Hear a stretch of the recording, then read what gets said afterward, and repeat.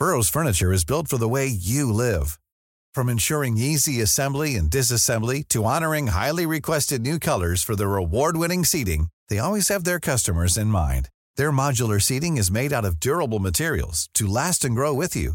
And with Burrow, you always get fast, free shipping. Get up to 60% off during Burrow's Memorial Day sale at burrow.com/ACAST. That's burrow.com/ACAST. burrow.com/ACAST. Well, what a night of Euros action that was. England are off the mark, and the Netherlands and Ukraine. What a contest that was. And Austria with their first win of the tournament as well. We have much to tuck into, so let's get right into it. Yes, a fellow who did a lot in that stage, and here he goes again. Legion 90, Kalvin Phillips. Sterling! England break through!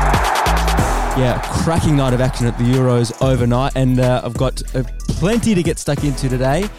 John, welcome back to Aloisi. First of all, what time is it for you right now? It's about 8:40 a.m. as we record, but for you, where are you at? Yeah, I'm not sure where I'm at. I had about 2 hours sleep last night. That was about from 5 p.m. to 7 p.m. And then I wanted to get ready because I couldn't wait for the England game. And so I came in here, watched the England game, and then virtually was on air for the second game, third game, now the podcast, the Brekkie Wrap. And so I don't know whether I'm here, there, or anywhere. This is going to go. This could go anywhere. It definitely will go everywhere. It was a cracking night. What was your highlight? Oh, the highlight was definitely like England winning, because they struggled in the Euros to win their first game. So I don't think they had ever won before this one. So that was a highlight. But it was the cracking match that was the Netherlands against the Ukraine. I thought that the Netherlands were very good, especially going forward. They created a lot of chances. The tempo, the intensity of that game.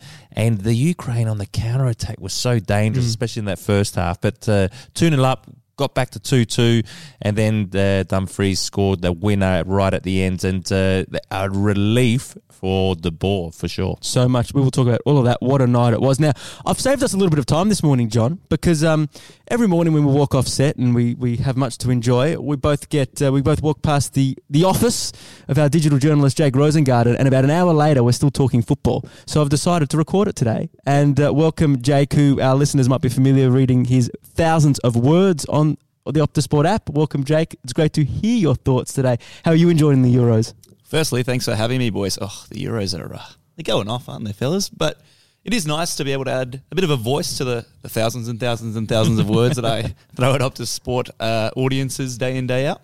And get you off your chair, which is excellent to see. Oh, the legs are very much moving today, Dave. We're on. Very good. Now, we'll start with the start of the night. Tonight, John. England and Croatia, and the truth was, even though it didn't reach any spectacular heights, Raheem Sterling's winner was the perfect start for Gareth Southgate. It was, and look, there was a lot of people questioning Gareth Southgate's starting 11. First of all, Trippier playing at left back. You know, normally he's a right full back. He's got Chilwell in the squad. He's got Luke Shaw in the squad. Why did he go that way?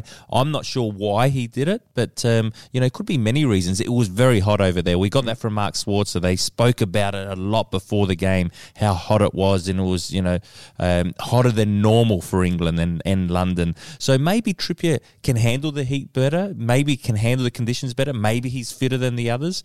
He definitely didn't get found out. He definitely played quite well. And the other one was Sterling, because everyone was saying Sterling had such a bad season, he shouldn't start, but he did, and he scored, and he caused the Croatians problems all night. Johnny, what I can tell you is Gareth Southgate actually addressed Trippier starting after the game. And basically he explained that he wanted the talking that Trippier gives as much as basically playing alongside Tyrone Mings, who's quite inexperienced at international level, that he thought Trippier, who's played, I think, 26 or 27 international games now, brought more experience than the likes of Chilwell or Shaw. That's interesting because, I would have thought still that Chilwell and Shaw have played at a high level anyway, at Man United, Chelsea, Champions League. Look, it could have backfired. because if they didn't win, then everyone would have gone straight away at his starting 11. It didn't. It showed guts from Gareth Southgate, so give credit to him there. And Mings did well. You know, that was another one that everyone was going, you know, is he good enough? Is he good enough to play international football? I thought he showed that he can be, and he showed his pace definitely today, and he was comfortable on the ball and build up as well. It was very interesting because I know that English media can get hysterical and they dissect every millimetre of what's going on, but it is a good gauge of the kind of pressure that the team is under and that Gareth Southgate is under. And Mings was a big one. There was even speculation that, you know, Ben White would come from outside the squad into the 11. So Gareth Southgate stuck to his guns, not only in Mings, with Trippier, with Sterling, because that could have been a Pep Guardiola type hysteria because of that type of loyalty, and even Kalvin Phillips, who we'll talk about in a moment. But before we kick on, we've been lucky enough throughout the Euros to be joined on the Gegenpod Daily by some correspondents from The Athletic in the UK, that fine website that produces pretty much the best journalism on the planet outside of Optus Sport. So we're delighted now I caught up a little bit earlier today with Dom Fifield, who covers England for The Athletic, and these were his thoughts on the performance. Well, we witnessed a bit of history at Wembley this afternoon with England finally winning their opening game of a European Championships for the first time ever. And a thoroughly merited victory as well, to be honest. In difficult conditions, we don't do heat particularly well over here. And the idea that you can keep up, maintain a frantic press through 90 minutes in that heat is simply unfeasible, really. So England started well, kept that, imposed themselves on the game in that opening 10, 15, 20 minutes, and then there were periods where they sat back and almost recharged their batteries. But really, from the moment they scored the goal just before the hour mark, it really didn't feel as if there was much threat to their authority, and that the game was going to be, they were going to carry the occasion and secure that elusive victory. I suppose in there is some disappointment at the level of threat offered up by Croatia, and actually probably served as an illustration of just how much they're likely to miss Mario Mandzukic in this tournament. I mean, he's such a focal point to their front line and does set them apart quite often. So, but England beat what was put out in front of them. They dominated in midfield, in particular, disrupted Croatia in there. Modric had his moments, but really, the three Croatian players in that midfield never really stamped their authority on the game, and it was England who carried the sway in that area of the pitch, largely thanks to the supremely impressive Kalvin Phillips, but with Declan Rice at his back and Mason Mount so energetic, so dynamic at their side. So all in all, a thoroughly encouraging performance from England. Yeah, and the beauty is, Jake, with that type of performance, is Croatia was a potential banana skin.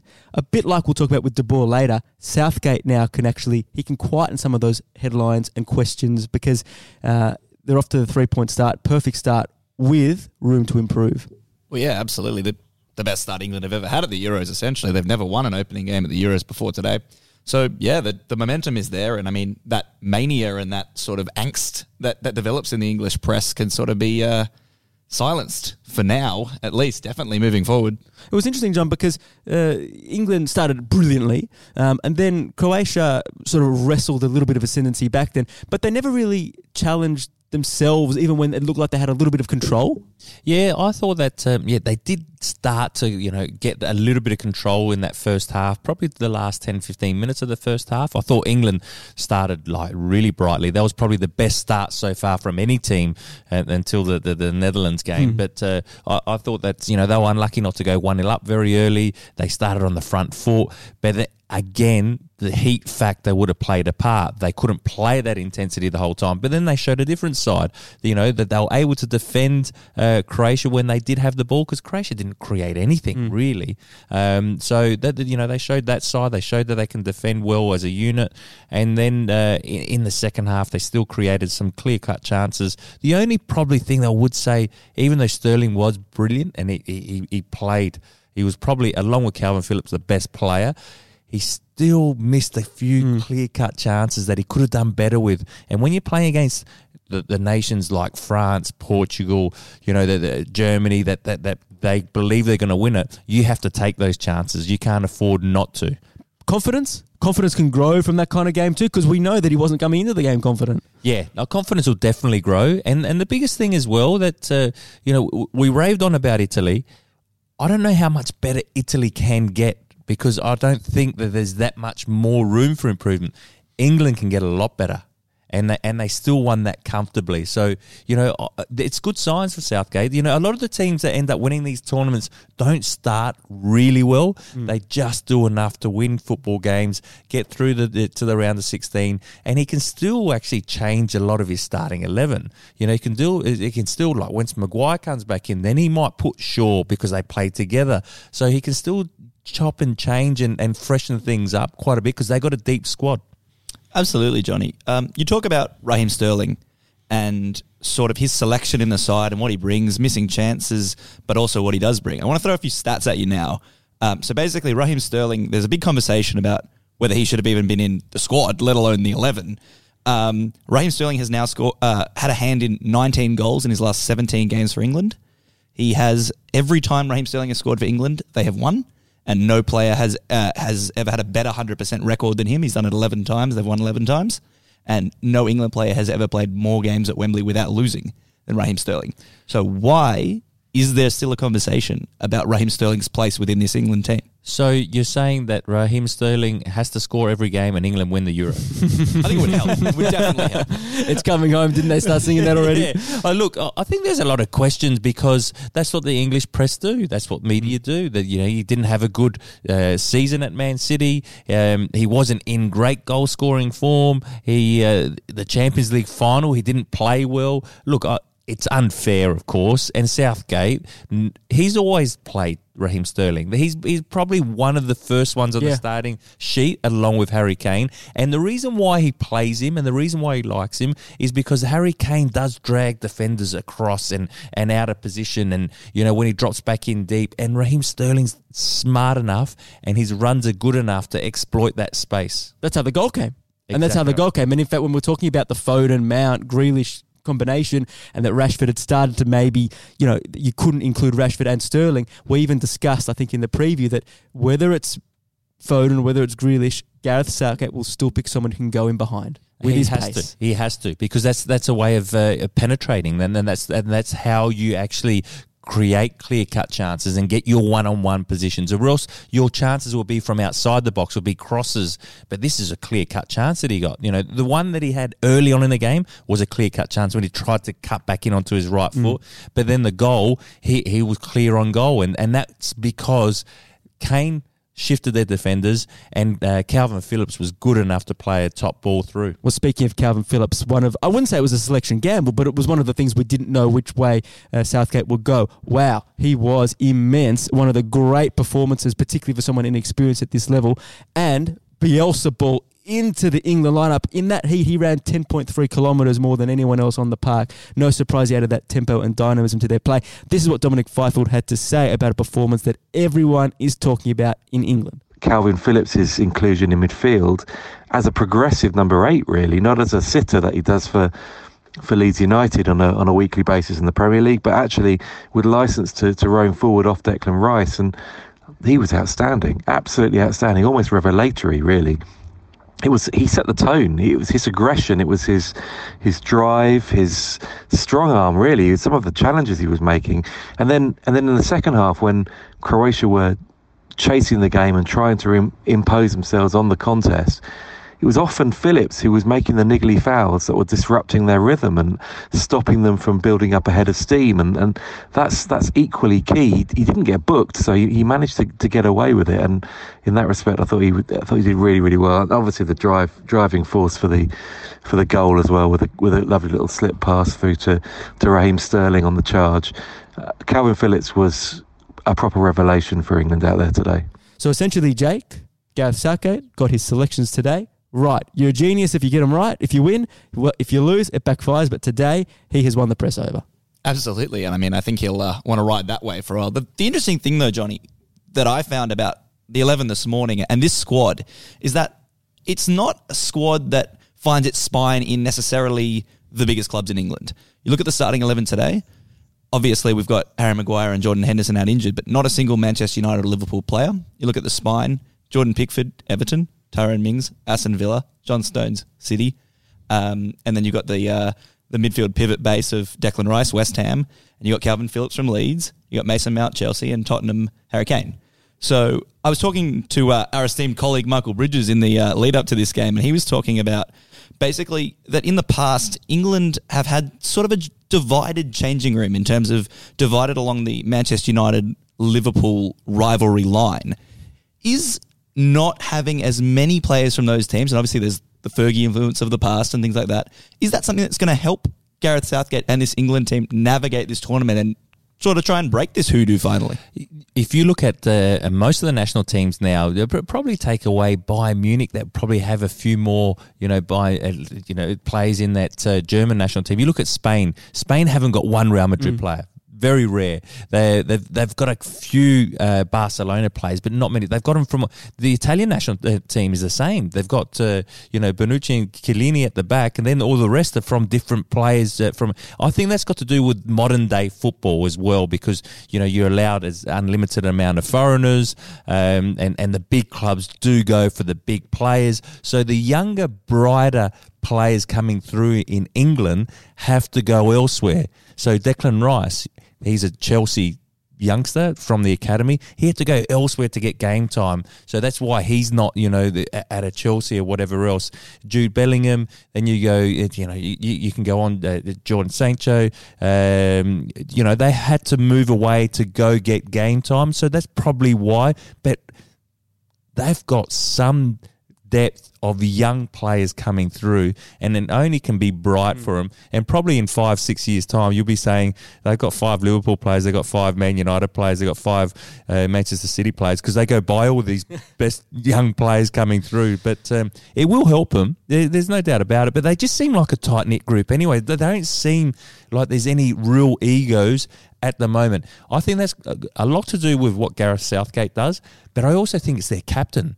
Harry Kane's very humble, down to earth. He just wants to win. I'm not saying the others in the past didn't, but it always seemed like there could have been friction in there.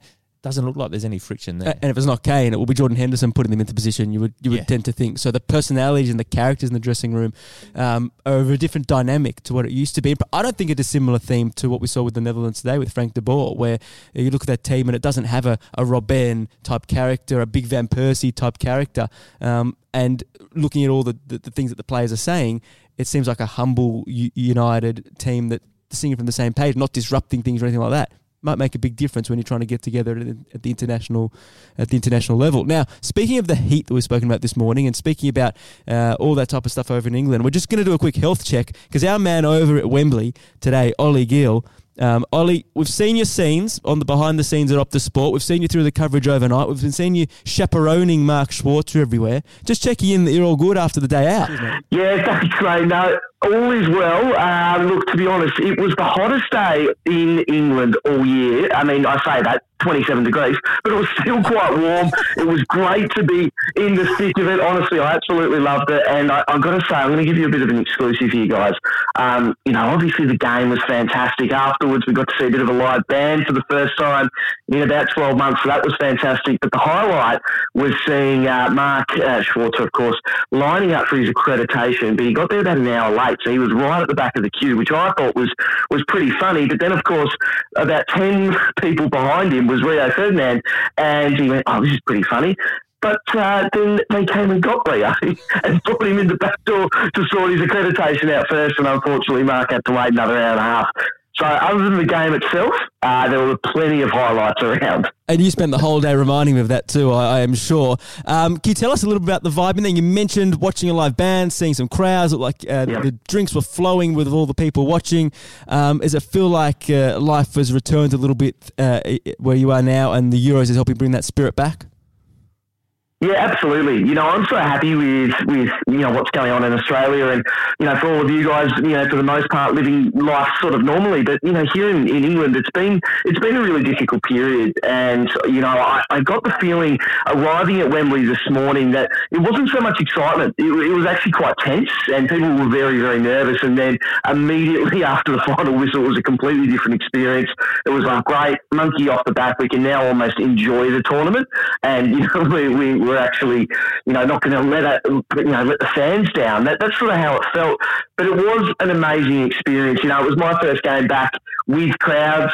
25,000 people, of course, led into Wembley, and you almost were getting used to just being on your own, with no one in the crowd. And then all of a sudden, a bad decision, a substitution, a yellow card, and then of course Sterling's goal, and everyone just erupts, and you get out of your seat and you forgot where you are almost, because you're just so used to hearing a couple of claps from the staff and the physio and things like that. So it was a pretty amazing afternoon for everyone involved. Ollie, Jake Rosengarten here from the written team. Firstly, loving your work over there. I was really enjoyed seeing some of your interviews on the Brekkie Rap and stuff this morning. I just have to know, are you sick of the song It's Coming Home yet? It's so funny you should be saying that, because as I was looking at my WhatsApp waiting for you to call, I was literally singing it in my head. I don't know what it is. It just burrows into your head. You just cannot get rid of it. They love that song. They played it in the warm-up. They played it after the game. The band played it. I can safely say I'm very sick of it. So thanks for bringing it up. Well, speaking of which, I love asking people over in England, over your way, what the expectations are. Is it angst? Did today make it a little bit more real? What was the vibe?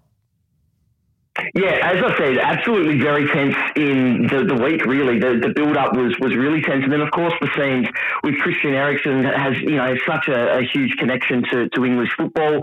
It felt eerie, I think is probably, that's a pretty safe way to describe it. But then, honestly, I cannot describe to you how amazing it was at what time did the game finish. It would have been 4:30, 5 o'clock in the afternoon. The sun is still out and shining, and everyone is singing and hugging. And look, I mean, I'm sure the government weren't too happy, but masks were forgotten about, and there was lots of hugging and singing, and it was pretty brilliant. So the expectation now is to go on, and talking to a lot of people around Wembley Way, they seem to think that if they get knocked out in the semis by, say, France, Southgate keeps his job. You can sort of keep your head up high, but then anything other than that, and it's really disappointing campaign. So that's where we're at right now here in England. We've gone from tense and eerie to exciting, and now it's full steam ahead for the rest of the tournament. Good stuff. Good stuff. Now, before we let you go, the question that everyone wants to know, that we have to ask you, because you are the esteemed host of the Two Sharp Reds podcast. So as you were lining up and getting ready for the day and then enjoying some drinks afterwards, in the searing 27-degree heat, how about the excuses for a 27-degree heat, by the way? But in that searing temperature, was Mark Schwarzer sipping on the vinos, watching the game, or something else? Dave, I can neither confirm nor deny at this stage. I'll have to refer back to my lawyer on that front, but we definitely had a beer afterwards. That's all I'm going to say. He would have had a beer. I'll refer to my lawyer and I'll get back to you. He wouldn't have had vino, not in that heat. And you know what I can say? 27 degrees in London is hot. It's like 40 degrees in Adelaide. It is stinking hot. And I know the players would have suffered. Oh, absolutely. And then you add in, of course, the broadcast lights, pitch side as well. That definitely didn't help. And you're spot on. Yeah, there's something about you don't get that beautiful coastal breeze, coming off semaphore like you do in Adelaide. It's just stuffy. It is warm. But I'll tell you what, if you haven't listened to the Two Sharp Reds, Mark's got a fantastic life hack since he spends all the time in Spain. And apparently what they do is number one, I didn't know this, but they keep their red wine in the fridge, which goes against everything you know about red wine. But then they mix it with a lemon Fanta. And it's like this sort of weird kind of cheap stuff. He's buying cheap wine because the good wine they don't keep in the fridge, and the good wine they definitely don't put Fanta in there. I couldn't agree more. Oh dear, Ollie, that's good stuff. Great to hear from you, and you'll be up and about every day. Where are you off to tomorrow? Yeah, so tomorrow we're going to try and hunt down either an Irish pub or I don't know if Scottish pubs exist in England. It's going to be very interesting to see, but we are going to track down some Scottish fans. I think it's going to be absolutely pumping tomorrow in the centre of London. So, yeah, we're going to be keeping our eye out for that because I dare say the Scottish, they know how to have a good time down here in London. So that's what we're going to be looking out for tomorrow. And you will find them. Thanks for your time, mate, today. Have a good night. And, we'll chat to you soon. Good stuff, guys. Burrow's furniture is built for the way you live. From ensuring easy assembly and disassembly to honoring highly requested new colors for their award-winning seating, they always have their customers in mind. Their modular seating is made out of durable materials to last and grow with you. And with Burrow, you always get fast, free shipping. Get up to 60% off during Burrow's Memorial Day sale at burrow.com/ACAST. That's burrow.com/ACAST. burrow.com/ACAST. So last word on the game, guys. England happy, Croatia, their prospects? Yeah, Croatia have to do better, obviously, because they... but look, again, they're playing at Wembley. They're playing against a very good English side. I don't think they should lose their confidence too much, and it's only one goal. So that might hold them in good stead in terms of going through the group, because remember, you have to... You can, if you finish third and you got a good goal average and enough points, you can get through. And so for them, I still think they'll get through this group stage. Not going to be easy, of course, but they should be good enough. I would like to see Modric, though, play a little bit deeper than he did in the first half. He was quite far forward. Yeah, I thought that he wasn't involved as much as he should have been. I thought in the second half when they were pushing, when they took Brozovic off, the Modric started to drop a bit deeper. They started to dominate a little bit more and create a little bit more. So I would like to see him do that, even though he can get forward. There's no problem with that, but he started very high. It was hard for him to get on the ball in good areas. We'll see what happens there. That was the entree, the very sizable entree, Jake, to the rest of the day. We're going to skip forward to what we just witnessed now that we're still digesting, which was fabulous fare.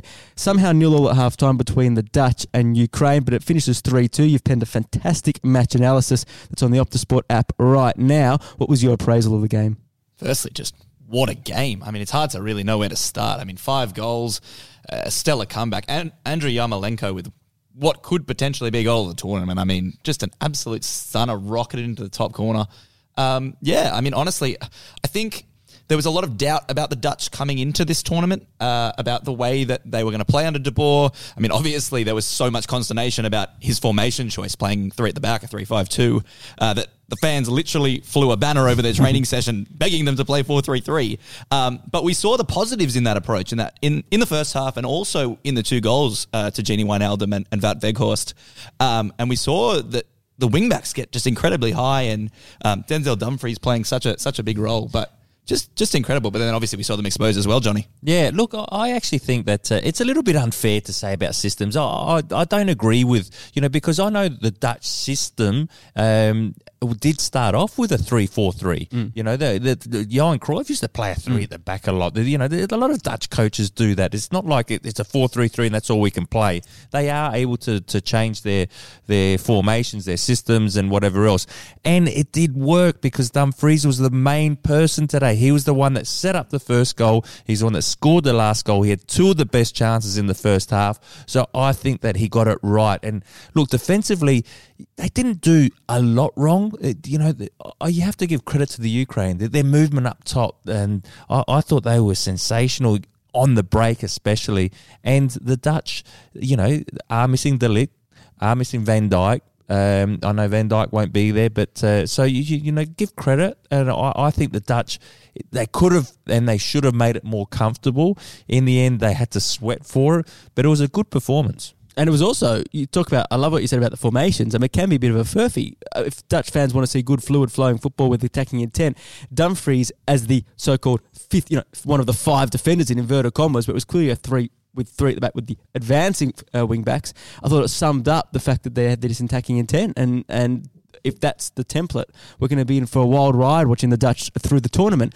If he was one angle of it. I think Wijnaldum was as well. It was fascinating to see the role he played because he just had almost a license to get as far forward as he liked. So Wijnaldum this morning reminded me of Wijnaldum a couple of years ago when they won the Champions League, and he was very impressive in his forward runs, the runs that he was making late into the box. I remember being there against Barcelona when they scored that header, and that's what he was doing today. He was able to get forward because you had De Jong that can start the play. You have to remember this year they had a lot of injuries at Liverpool. Wijnaldum had to play virtually everywhere in that midfield, and so I think his biggest strength is actually getting into the box, and he had about 3 or 4 shots at goal. He did well to get to the position that he got into for the goal, and it was a great finish. And I actually really liked it, and you could see that he led the team. You know, being the captain, but he led them, and they didn't buckle when they went to 2-2. They showed great character, and you have to then give credit to Wijnaldum because he's their leader. Absolutely, Johnny. I mean, you talk about Wijnaldum's role at Liverpool, obviously in complete contrast at the moment. I mean, people would maybe remember back at Newcastle, he played a more advanced role and scored a lot more goals, certainly, than he did at Liverpool. But my question to you is, obviously, Gini Wijnaldum has just signed for PSG on a free transfer. If you're Maurizio Pochettino, what role are you playing him in? You'd play him, and I call it a number 8 position. That's that sort of box-to-box player. He's the one that can, you know, he can still start the build up a little bit, but he's the one that's also getting to the edge of the box or into the box, making those late runs, and it depends also who you have up front. But he's very smart in finding space. He's very good at finding, sort of those late runs that Timmy used to make into the box. Very similar. I'm not saying they're similar players, but just having a knack to know where the ball is going to go. Because that goal that he scored, the first goal, he took a gamble to get there. You know, he was sprinting as soon as the ball went out wide and Dumfries was getting the cross in. He was sprinting there. He probably knew he wasn't going to get that first ball, but anything that gets knocked out, he's in a good position to go finish it off. And that's what he did really well. And I thought that he was outstanding. De Jong, again, He was started well. He started well. Yeah, puppet master, pulling the strings. Oh, he doesn't lose the ball, does he? Just the way he's able to dictate that midfield, and Darun was good. I actually think that the majority of their players did well. I can't really say yes, they conceded that goal, but you have to say that's world class. From Yarmolenko. And then the Yaremchuk's goal was, yes, maybe they could have defended that better, but it's a set piece. So that's an easy sort of fix. Other than that, I thought the second half, the Ukraine weren't in the game at all. The Dutch really dominated, and, they'll be happy with that performance. The ball will be a relieved man because there was a lot of doubts about not only his system, but they weren't getting good results. But we saw a free-flowing Dutch side that, I think that they would have shut up a lot of the doubters, especially in Holland. I just want to say, Johnny, back on Wijnaldum on the flip side, and looking at Memphis Depay as well, they're huge players for the Dutch at this tournament specifically, and this could really be a moment for them to sort of stamp their mark on the tournament. On Wijnaldum, if he continues playing like he did this morning, have Liverpool made a mistake letting him leave? I don't think Liverpool wanted to let him leave. I think Liverpool were probably caught in a situation they probably couldn't offer him what he wanted. Because, whenever Klopp spoke about him, Klopp, he raved on about him, what he's done for the club, what type of player he was, what type of person he was. So I don't think they really wanted to let him leave, but in the end, it ended up happening that way, and, these things happen in football. Sometimes you can't keep hold of every single player. It'd be interesting. They need to get through this group, the Dutch. That was almost half the pressure on Frank de Boer, was he had literally zero wriggle room. They had to do well out of this group, but a good start. And look, you can see with Shevchenko how this nation, this Ukraine side have developed over the years. They are a good team, as we said on the show, Johnny. We're not saying they're going to go into the semi-finals, but they are good enough to cause a few issues, get through the group, cause a few issues in those early knockout stages with quality and character there. So, and a very funny stat, so Shevchenko is Ukrainian football. Today was the first time someone has scored at the Euros that is not the manager. So that was pretty formidable stuff there. And I actually look forward to watching them. I thought that particularly the first 15 minutes before the Dutch dominated, end to end, both sides were absolutely thrilling. So it was a fantastic game contributed by both sides. Now, earlier in the night in Group D, it was a historic 3-1 win for Austria, but this was a historic game, Jake, in so many levels for the Austrians, for the North Macedonians, for Goran Pandev. There was a lot to pick out of this game, won 3-1 by Austria. Absolutely, Dave. I mean, North Macedonia are really a great story coming into this tournament. I mean, it's their debut at a major tournament. And Goran Pandev himself, the captain, 37-year-old stalwart, obviously won the Champions League with Inter Milan under Jose Mourinho. And I mean, I actually was speaking to Daniel Georgievski, who's born in Sydney and represented them at international level. And he was basically saying that anything from now is a bonus. And to have a moment where your captain, your icon, your national legend Can we call him the Macedonian Marvel? I think we can, Johnny. I'm gonna give you that one. 7,312 days, by the way, after his international debut, he plays and scores at a major tournament. He is an icon. He is an icon. And that moment itself is worth its weight in gold. They'll happily pay the price to get over there just for that moment alone. Yeah, and look, I thought they were good. I thought it was a very even game. I thought the only difference was when Austria made their changes. Alaba? Yes. Yeah. Alaba started centrally in the back three, and then he moved over to the left of a back three, and that allowed him to go forward a little bit more. And you saw in the second goal, he got the cross in, and he ended up scoring. But also the changes that Gregoricic comes in and scores, and then he spoke about it was a massive opportunity for him. And then the third goal, Arnautovic? Yes. I'm now starting to feel tired. These are names as well. These are names we're spitting out. I'm starting to feel tired, Dave. But I thought their subs made a big difference, whereas North Macedonia probably haven't got the depth that the Austrians had. It's lovely to see.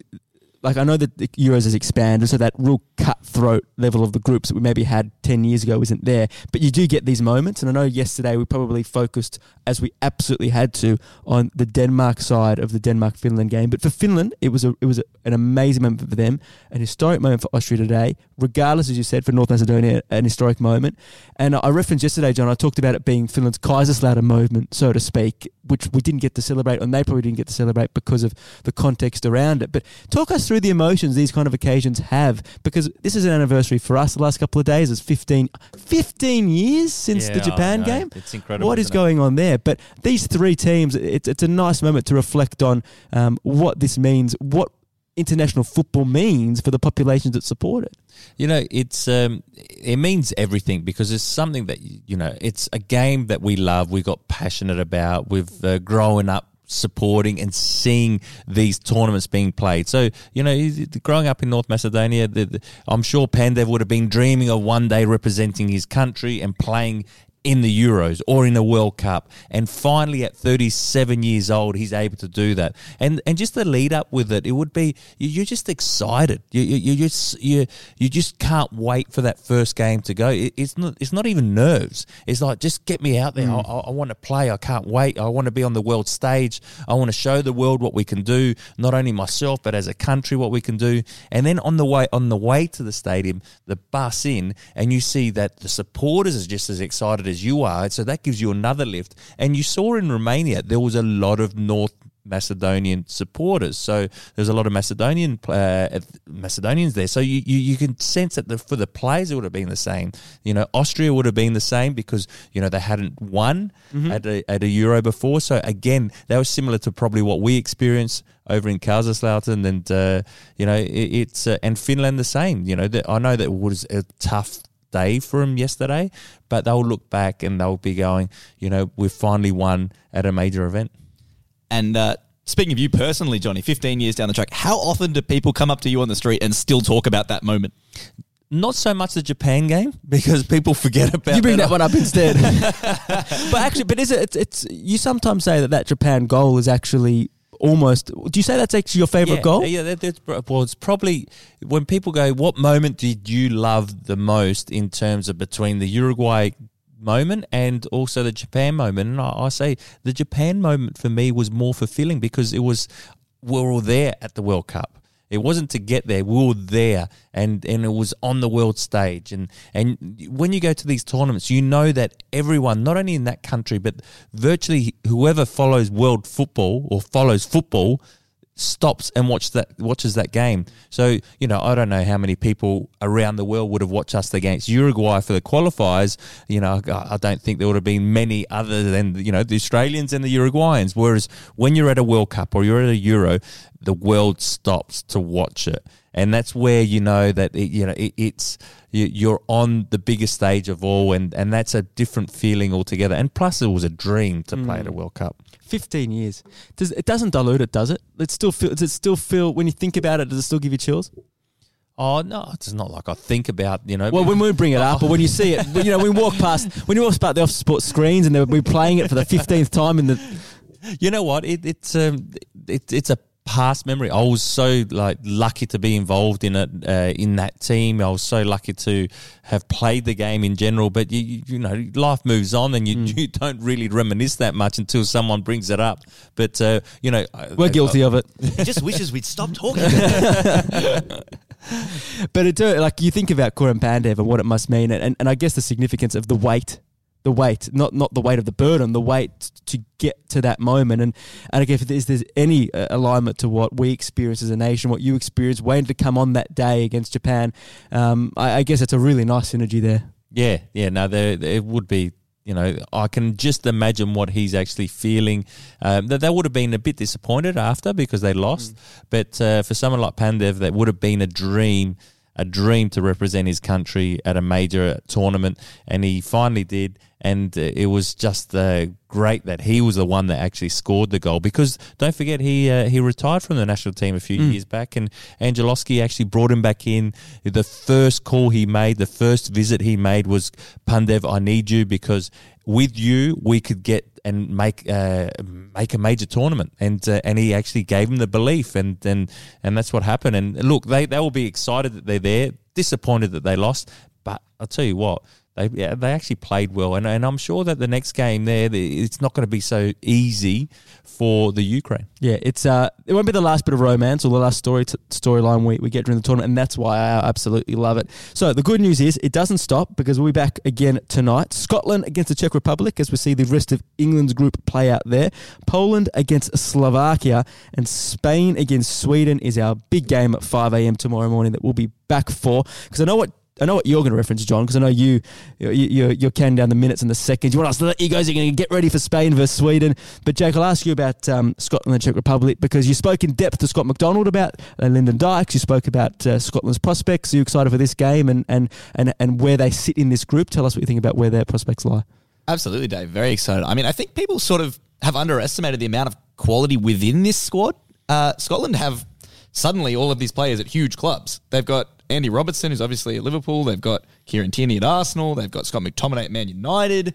I think Billy Gilmore at Chelsea. I mean, it's all happening for Scottish football. And I mean, you got the Aussie up top to celebrate it. So it's all happening. And I actually think that they could spring a shock in this group. When you think about the way that Steve Clarke likes to play football, and sort of he's obviously coming through under the Jose Mourinho school of things, likes to play spoiler a bit, as Scotty Mack put it during the week to me. And I think there is a potential that Scotland could really surprise a lot of people at this tournament. Yeah, I think they could play the party poopers. Definitely. I can see that. Particularly with England, what an incentive. Well, particularly at home at Hampden against the Czech Republic. Czech Republic aren't coming in great form. They lost their last friendly 4-0. So you'd think that it's not going to be that easy for them. They've still got a good side and good players, but I agree with you. I think this is a talented Scotland squad. Very similar to the Scottish sides that we used to watch in the 80s, that had all those talented players that playing at the highest level, like Kenny Dalglish and Graham Souness and Gordon Strachan, that were at the top clubs, and they've got that fighting spirit, because they are, the smaller nation in Great Britain. So they're not as big as England, and everyone thinks England are going to win the Euro. So they'll want to prove them wrong and actually prove that they can actually beat them. And I'm looking forward to this one, but I'm very much looking forward to the one where they play down at Wembley against England, because Gary McAllister, I used to sit next to him in the change room at Coventry, and he used to receive so many letters. Back then, they used to fan mail.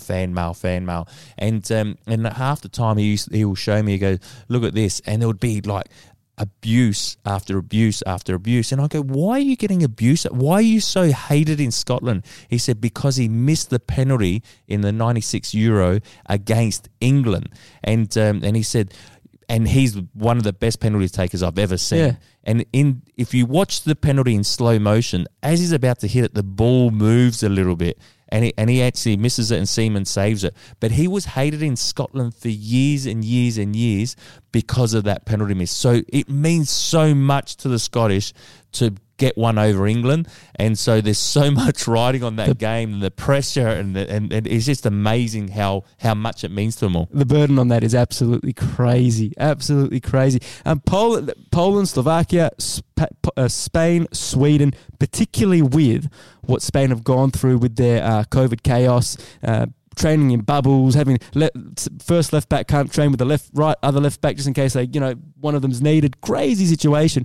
This group is quite up for grabs. It is. It's a difficult first up game for Spain for many reasons. First of all, Sweden are a good side. They played the same system for years. They know each other back to front in terms of what they need to do when they're on the football pitch. They're a hard team to break down. It's normally a 4-4-2, and they got some really good talented players. So, and Spain, because they haven't been able to train as a group for virtually a week, and so it's not as easy. Even though Spain are playing at home in Seville, I think it's going to be a tough one. And Spain usually struggle at the moment to break down teams that sit deep, and I expect Sweden to do that.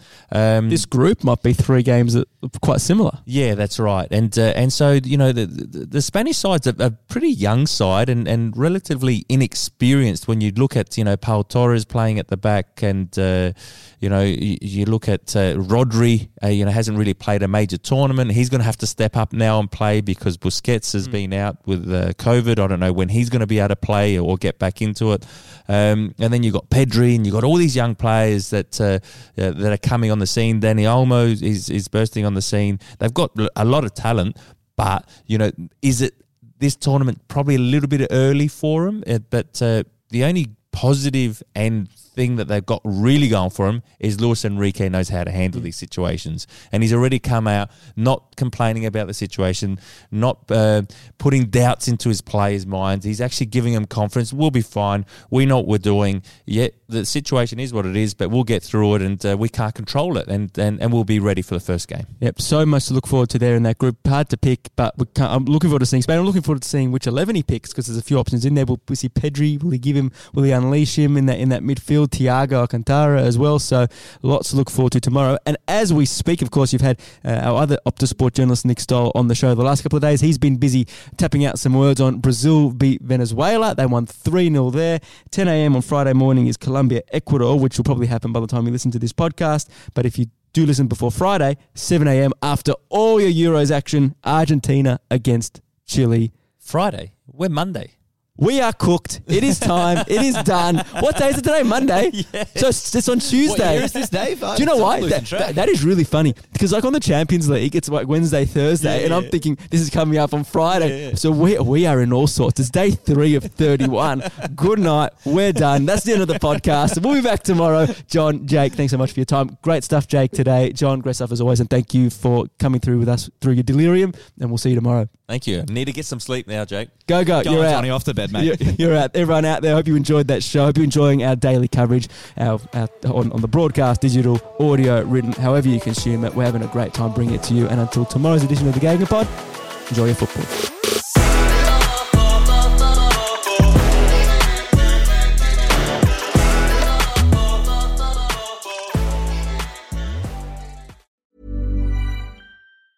Hey, it's Danny Pellegrino from Everything Iconic. Ready to upgrade your style game without blowing your budget? Check out Quince. They've got all the good stuff, shirts and polos, activewear, and fine leather goods, all at 50 to 80% less than other high-end brands. And the best part? They're all about safe, ethical, and responsible manufacturing. Get that luxury vibe without the luxury price tag. Hit up quince.com/upgrade for free shipping and 365-day returns on your next order. That's quince.com/upgrade.